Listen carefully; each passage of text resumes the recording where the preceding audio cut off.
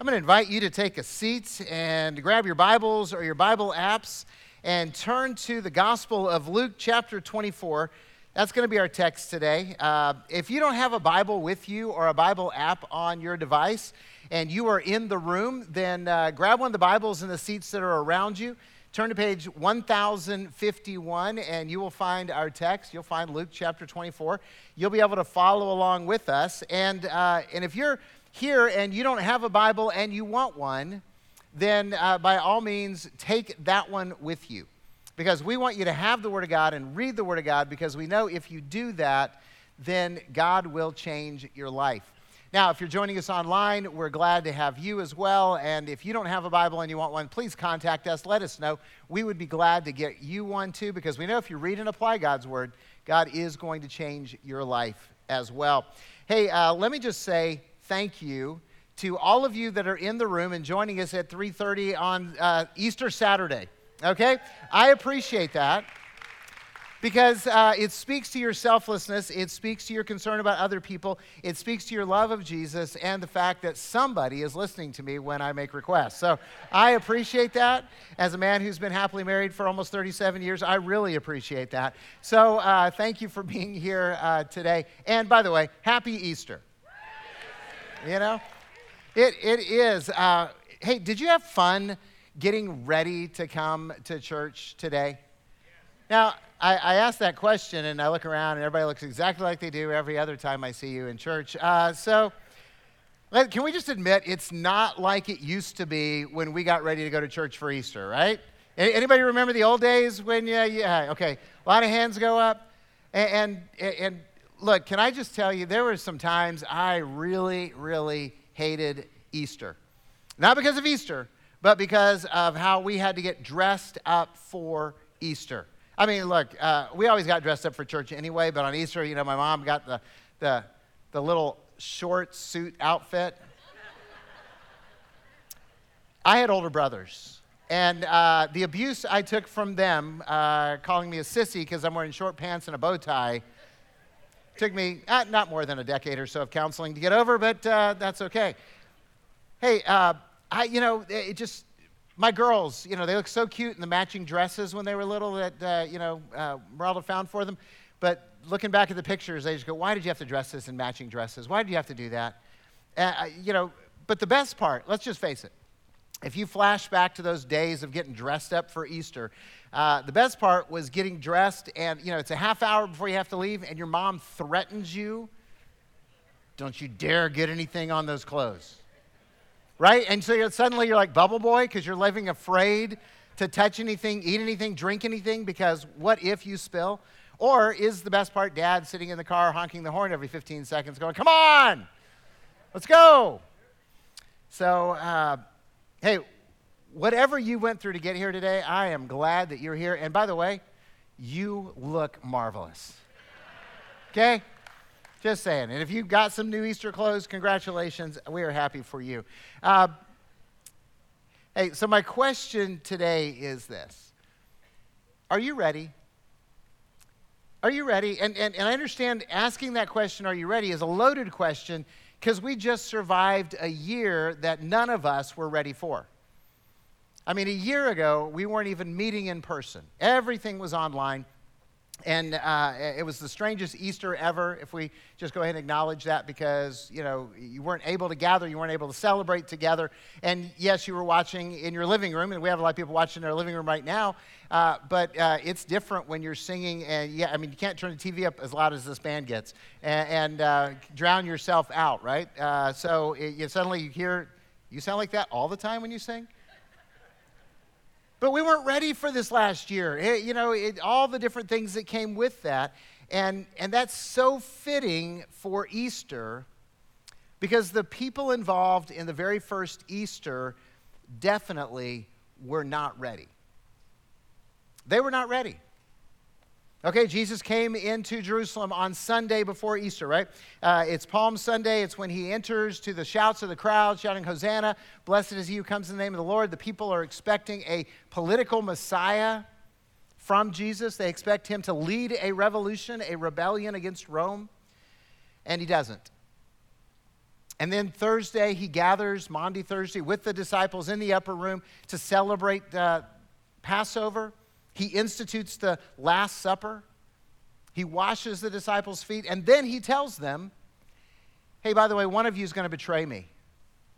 And they are all incredulous with, not me, surely not me. And he tells them that all of them are going to abandon him. And they all protest, saying, never, I will never abandon you. I will never do that. He looks at Peter and says, Peter, you're going to deny me 3 times before the rooster crows. And Peter swears that he will die before he does that. You see, they weren't ready for the truth. They weren't ready for the truth. And then the disciples, Mary, the other followers of Jesus, watched in horror as Jesus was arrested. He was put on a trial that was a sham of justice, as a complete miscarriage of justice. And then he was condemned to death. And then he was crucified in front of them.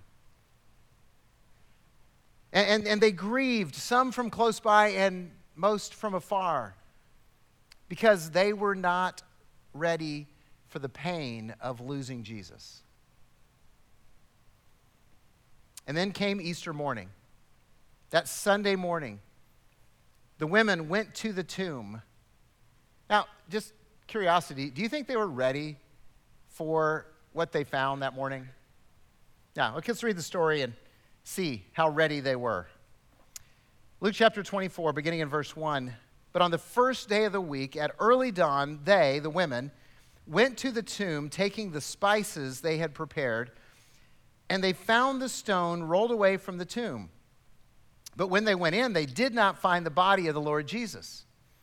While they were perplexed about this, behold, 2 men stood by them in dazzling apparel. And as they were frightened and bowed their faces to the ground, the men said to them, why do you seek the living among the dead? He is not here, but has risen.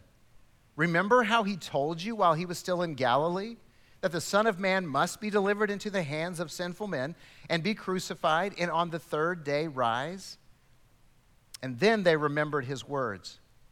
And returning from the tomb, they told all these things to the 11 and to all the rest. Now it was Mary Magdalene and Joanna and Mary, the mother of James, and the other women with them who told these things to the apostles. But these words seemed to them an idle tale, and they did not believe them. See, were they ready for the resurrection? It's not a trick question. You guys can answer out loud. Were they ready for the resurrection? No, not at all. I mean, come on, the women went to the tomb to cover the dead body of Jesus with spices and give him a decent burial. That's why they went to the tomb. They did not go to the tomb expecting great things. They went to the tomb to grieve in the traditional way. Saturday had been the Sabbath, so they couldn't do it on Saturday. They had to wait till Sunday morning, so they went Sunday morning to do it, and Jesus wasn't there. And they didn't know why he wasn't there. And the angels surprised them, and they said that great question, why do you seek the living among the dead? And then they went and told the apostles and the other disciples with them, and they disbelieved. They didn't believe him. They considered their reports an idle tale. You see, they were not ready for the end of the story. God totally surprised them with the resurrection, even though Jesus repeatedly told them what would happen. Just read the Gospels. It amazes me. You see, they were not ready for the end. The story was different than their expectations. So again, I'm going to ask you, are you ready? First of all, are you ready for the truth? All right, somebody is. I like that. Way to go, Emily. Good answer. See, are you ready for the truth? Because the truth is God loves you. The truth is God loves you. We say that a lot, and people hear us say that a lot. God loves you. But a lot of times we think God loves you to the masses, to the non-specific. But we're talking about you. This is individual. This is personal. God loves you. You know, he made you. He thinks you're wonderful, and he loves you. In fact, he loves you so much that he died to save you. The Apostle John writes this in his first letter. He says, this is love, not that we loved God, but that he loved us and sent his Son to be an atoning sacrifice for our sin. God loves us, and he showed us that love in Jesus, and that he sent Jesus into this world to be our Savior. So God loves you. No matter who you are, no matter where you've been, no matter what you've done, no matter what's been done to you, the God of all creation loves you. And the truth is, not only does God love you, but God forgives you. God forgives you the moment that you ask. Grace abounds to us the moment that we request it. Again, in the first letter of the Apostle John, he says, if we, that's us, if we confess our sins, God is faithful and righteous and will forgive us our sin and purify us of all unrighteousness. What a promise. It's a promise of forgiveness. And the truth is, God will forgive you if you ask. All you have to do is ask, Jesus, will you forgive me? The answer is yes. He's waiting to forgive you. That's the truth. A lot of you sometimes disbelieve that. You think, well, but if you only knew what I've done. You know, I don't know what you've done, but God does. God knows exactly what you've done, and he still makes that offer. If you confess, he will forgive. Not only will he forgive, but he'll purify you of all unrighteousness. He will declare you clean. He'll declare you holy. That's an amazing truth. I hope you're ready to hear that truth today, that not only does God love you, but God forgives you. And the truth is, God wants to give you life and bless you incredibly. See, like if your church experience was a little bit like mine growing up, that message sometimes got lost in there. Sometimes the message was, well, Jesus will give you eternal life, but right now it sucks. Right now it's not so good. So just tough it up, put that smile on your face that you don't see anybody else at church wearing, and then carry on.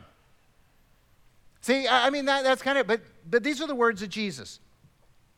He said, the thief, talking about Satan, comes only to steal and kill and destroy, but I have come that you might have life and have it abundantly, have it overflowing. I mean, that's kind of cool. Jesus wants to bless us. He wants to pour out his love into our lives. He wants us to experience his grace. But are you ready for that truth? Are you ready for the truth that eternal life is only found in Jesus? Eternal life is only found in Jesus. Again, Jesus said, I am the way, the truth, and the life. No one comes to the Father except through me. See, Jesus came into this world to suffer and die for our sin so that everyone who believes in him will have eternal life. Okay, but here's the thing. It's about believing in him. It's about trusting in him.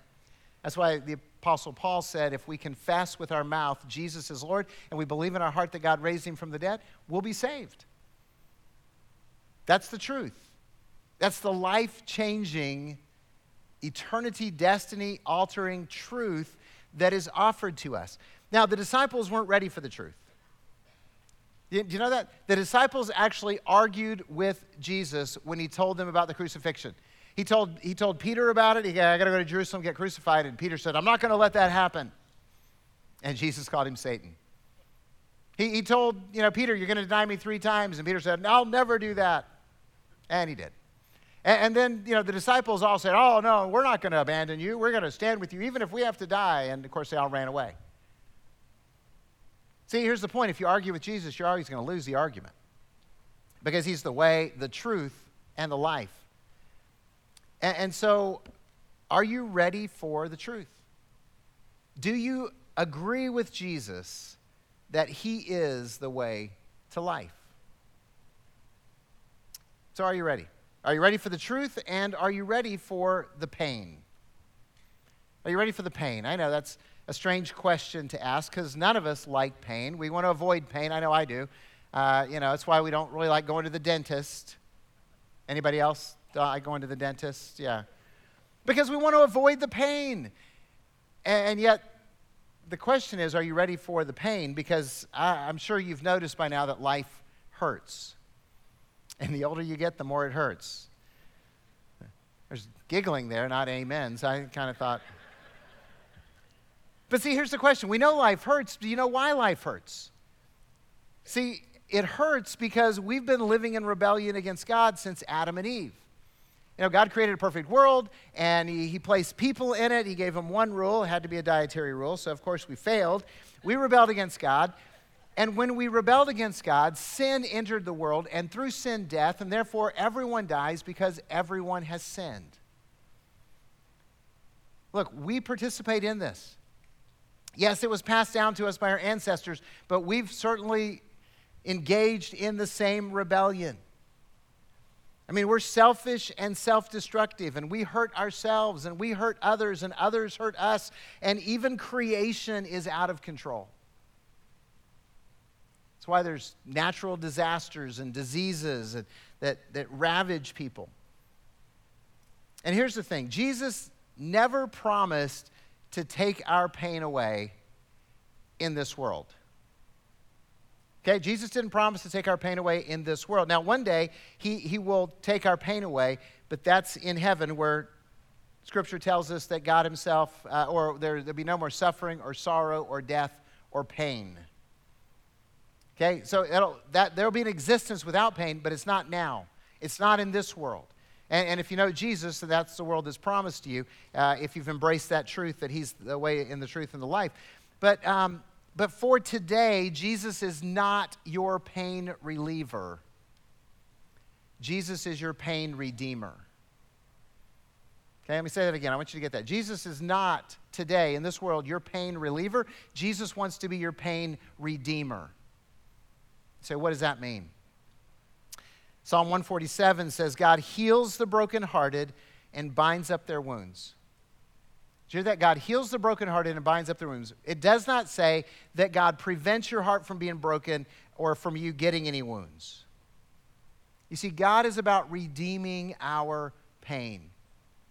He's about healing our brokenness. And if you don't know what redeeming the pain looks like, it means this. He takes our broken lives and he creates something beautiful out of them. See, Calvary exists to lead people to a life-changing relationship with Jesus, and we celebrate life change here. And we've got story after story after story of people who God has changed their lives dramatically. And he's given them new hope, and he's taken them from places where you say there's no hope, and he's given them life, and he's redeemed their relationships, and he's given them a fresh start, and now they are able to praise God and lead others to him and build lives. That's what redemption looks like. And if you find yourself in a place today where you are broken and life is shattered and you are struggling to find hope, understand that God wants to redeem even your pain. Even your pain. That's what he wants to do. Hear it again. Psalm 147, God heals the brokenhearted and binds up their wounds. You see, Easter is a beautiful picture of God redeeming the pain. Easter itself is a picture of the promise that God wants to visit into your life. It begins with betrayal, with false accusations, a terrible miscarriage of justice. Add to that beatings, mockery, the torture of the crucifixion, despair, fear, hopelessness. Those are the norm. And then what does God do? All of that pain is redeemed through the power and the triumph of the resurrection. All of what they thought was lost suddenly is found. All of that which they thought was irredeemably broken is now made whole. Their lives that they considered shattered and purposeless now are put back together better than they were before, and they have purpose that is eternal. That's what God does in the Easter story. And that's how God redeems our pain. That's how God redeems your pain. So do you want God to redeem your pain? Nobody wants to answer. It's like, well, it's pretty good right now, so I don't know. Could it get better? Yes, it could. So if you want God to redeem your pain, then you have to trust God in the pain. Let me say that again. If you really want God to redeem your life, no matter how broken it is, you have to trust God in the midst of the pain. In other words, you don't stop believing. You don't just get angry and walk away.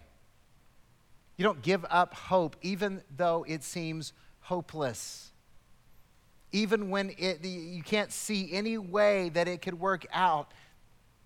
If you just hold on to Jesus and know that he's going to redeem your pain, you'll see it happen. Because even when you lose hope, God is still redeeming our brokenness. That's the story of Easter. Now, here's the crazy thing. And this goes to the Easter story. And I think about this more and more, and you maybe can ponder this too. Jesus had told the disciples directly, specifically, at least 3 times that he was going to go to Jerusalem, get handed over to evil men, get crucified, and rise from the dead. Read the Gospels. It's there. And he tells them again, and he tells them again, and he tells them again. And then when it happens, they don't believe it. Okay? They're not ready for it. They're not looking for it. You talk about losing hope. You talk about despairing. You talk about giving up. That's where they were. And then, surprise, why do you look for the living among the dead? He is not here. He is risen. That's how God is working. So here's what we have. We have his words written down where he's told us over and over and over again, I love you, I'm with you, I'm going to redeem this. Hold on. God causes all things to work together for good to those who love him, to those called according to his purpose. God's going to redeem your life if you don't give up, if you don't lose hope, if you don't just stay angry. So if you want to see God redeem your life, just keep trusting him even in the middle of the pain. So today, are you ready for the pain? Because God is ready to redeem. Just know that because we live in this broken world, the pain is coming, but know that God is working right now to redeem your brokenness. So I hope you're ready for the truth. I hope you're ready for the pain. Finally, are you ready for the end? Are you ready for the end of your story, of the story? I know some of you right now are going, that is such a sick question to ask on Easter. What is wrong with you, preacher? Why are you getting morbid on Easter? Well, I don't know if you guys have paid any attention or not, but Easter is the story of death and resurrection.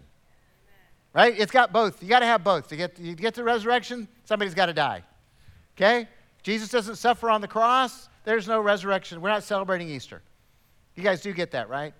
So Easter is, kind of it's morbid with victory all attached to it at the same time. So are you ready for the end of your story? And Jesus challenged us. In Matthew 24, it's recorded as Jesus saying, therefore you also must be ready, for the Son of Man is coming at an hour you do not expect. So some of you need to stop posting all that stuff about the end of times right now, because if we're expecting it, it's not going to happen. I don't know if that's true or not, but it's just kind of occurred to me.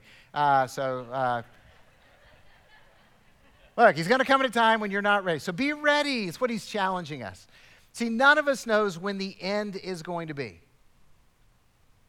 We don't know when Jesus is going to return and claim his church as his own and conclude history as we know it. But here's the thing. We know that life is fragile. All of us have lost loved ones along the way. We've all grieved along the way. I mean, the writer of Hebrews says it's appointed unto us once to die and then to face judgment. And so we want to be ready.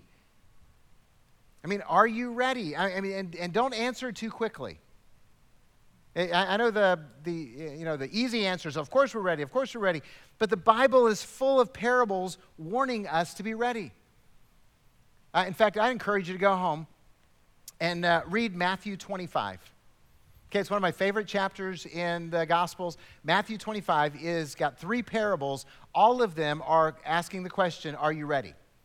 They're parables of warning that Jesus tells just before he's crucified. Okay? They're kind of a big deal. So they're parables warning us to be ready. And a lot of times we think we're ready and we're not. I know that because I lived my own parable a few years ago. Now, I don't know where your favorite vacation spot is. You guys can share that over dinner or lunch or whatever. I don't know where your favorite vacation spot is, but mine's Hawaii. Anybody else with me? Anybody want to go to Hawaii? Yeah. Oh, see, lots more hands went up suddenly. So I love Hawaii. So a few years ago, I had a chance, 2 weeks in Hawaii, and I planned the perfect trip. First week, it's our kids are with us, and, so the beautiful beaches, the cliffs, the waterfalls, the canyons. We even did zip lining. Yeah, that's cool. If you're not afraid of heights, it's cool. And so, and then our kids flew home, and some friends came out. We did all the same stuff, except we played golf on some amazing golf courses. It's another reason I love Hawaii. And so just had a great trip, and we're flying home. And as we're touching down in Vegas, and I remember this, I looked over at Merelda and just said, "Do you have your house keys?"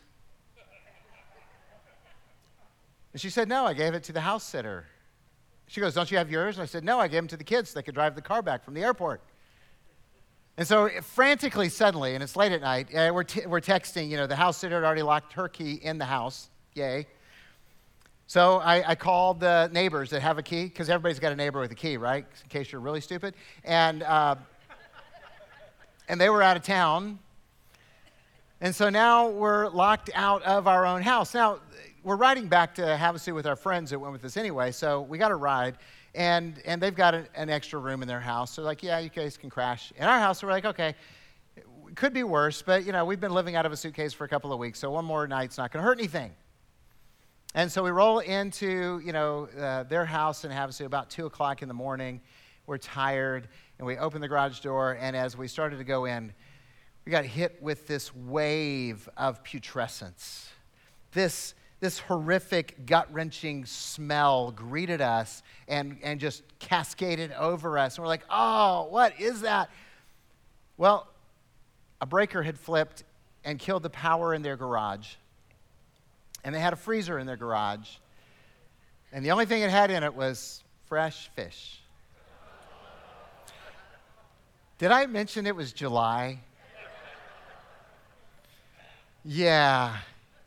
Yeah, so we had the perfect trip right up until the end, and then it stunk. See, I don't want that to happen to you. I really don't want that to happen to you. Don't live your life thinking you've got it all planned and taken care of, and you're all ready, and then end up locked out and stinking. I want you to be ready. Jesus said, "I am the way, the truth, and the life. No one comes to the Father except through me." So, have you come to that place where you've, committed your life to following Jesus? You've taken that step. You've said, I know I'm a sinner. I know I'm hopeless. I know I'm helpless. God, please save me. Again, if you confess with your mouth Jesus is Lord and you believe in your heart that God raised him from the dead, you will be saved. And we share that because we want you to be ready. We want you to know that you have eternal life. We want you to know that your sins are forgiven. We want you to know that God is with you and that he loves you and that he's going to walk with you through the pain and take you to that place where there's no more suffering or sorrow or death or pain when this life is over. So are you ready to follow Jesus? Are you ready to let him change your life? If you are and you've never made that commitment before, do me a favor. Grab one of the Connect cards that are in the seats around you, fill it out, drop it in the offering box when you leave. That's your gift to us. So just say, hey, here's the decision I made today, and we'll contact you. We'll follow up with you. We want to talk with you about what that means to be a follower of Jesus Christ. If you're joining us online, you can message the online host and they will give you some instructions, or you can email us and we will respond to you because we want to have that conversation with you wherever you are. You see, we want you to be ready. Now, if you're really brave, fill out the card and then come find one of us and talk to us because we would love to rejoice with you and celebrate with you this new beginning in your life. And if you're not quite that brave, then our prayer team will be here at the front after the service. They would love to pray with you and hear about how Jesus can change your life right now. You see, the disciples weren't ready for the resurrection. They weren't ready for the end of the story. My prayer is that you know the reality of the resurrection and you are ready for the end. Let's pray. Father, thank you for changing our lives through Jesus Christ. Thank you for giving us hope and life through the sacrifice and resurrection of your Son. And God, we recognize that we have no hope, no life apart from Jesus. And there are many of us in this room that are followers of Christ. And Lord, we haven't been living ready. So right now, we just recommit ourselves to you. We surrender again to pursuing you, to trusting you, to following you. And Father, for those that are on the verge of deciding to follow you, I pray that you would give them that courage to take that step of faith, that courage to respond and to say yes to the only one who can save their soul. It's in Jesus' name we pray. Amen.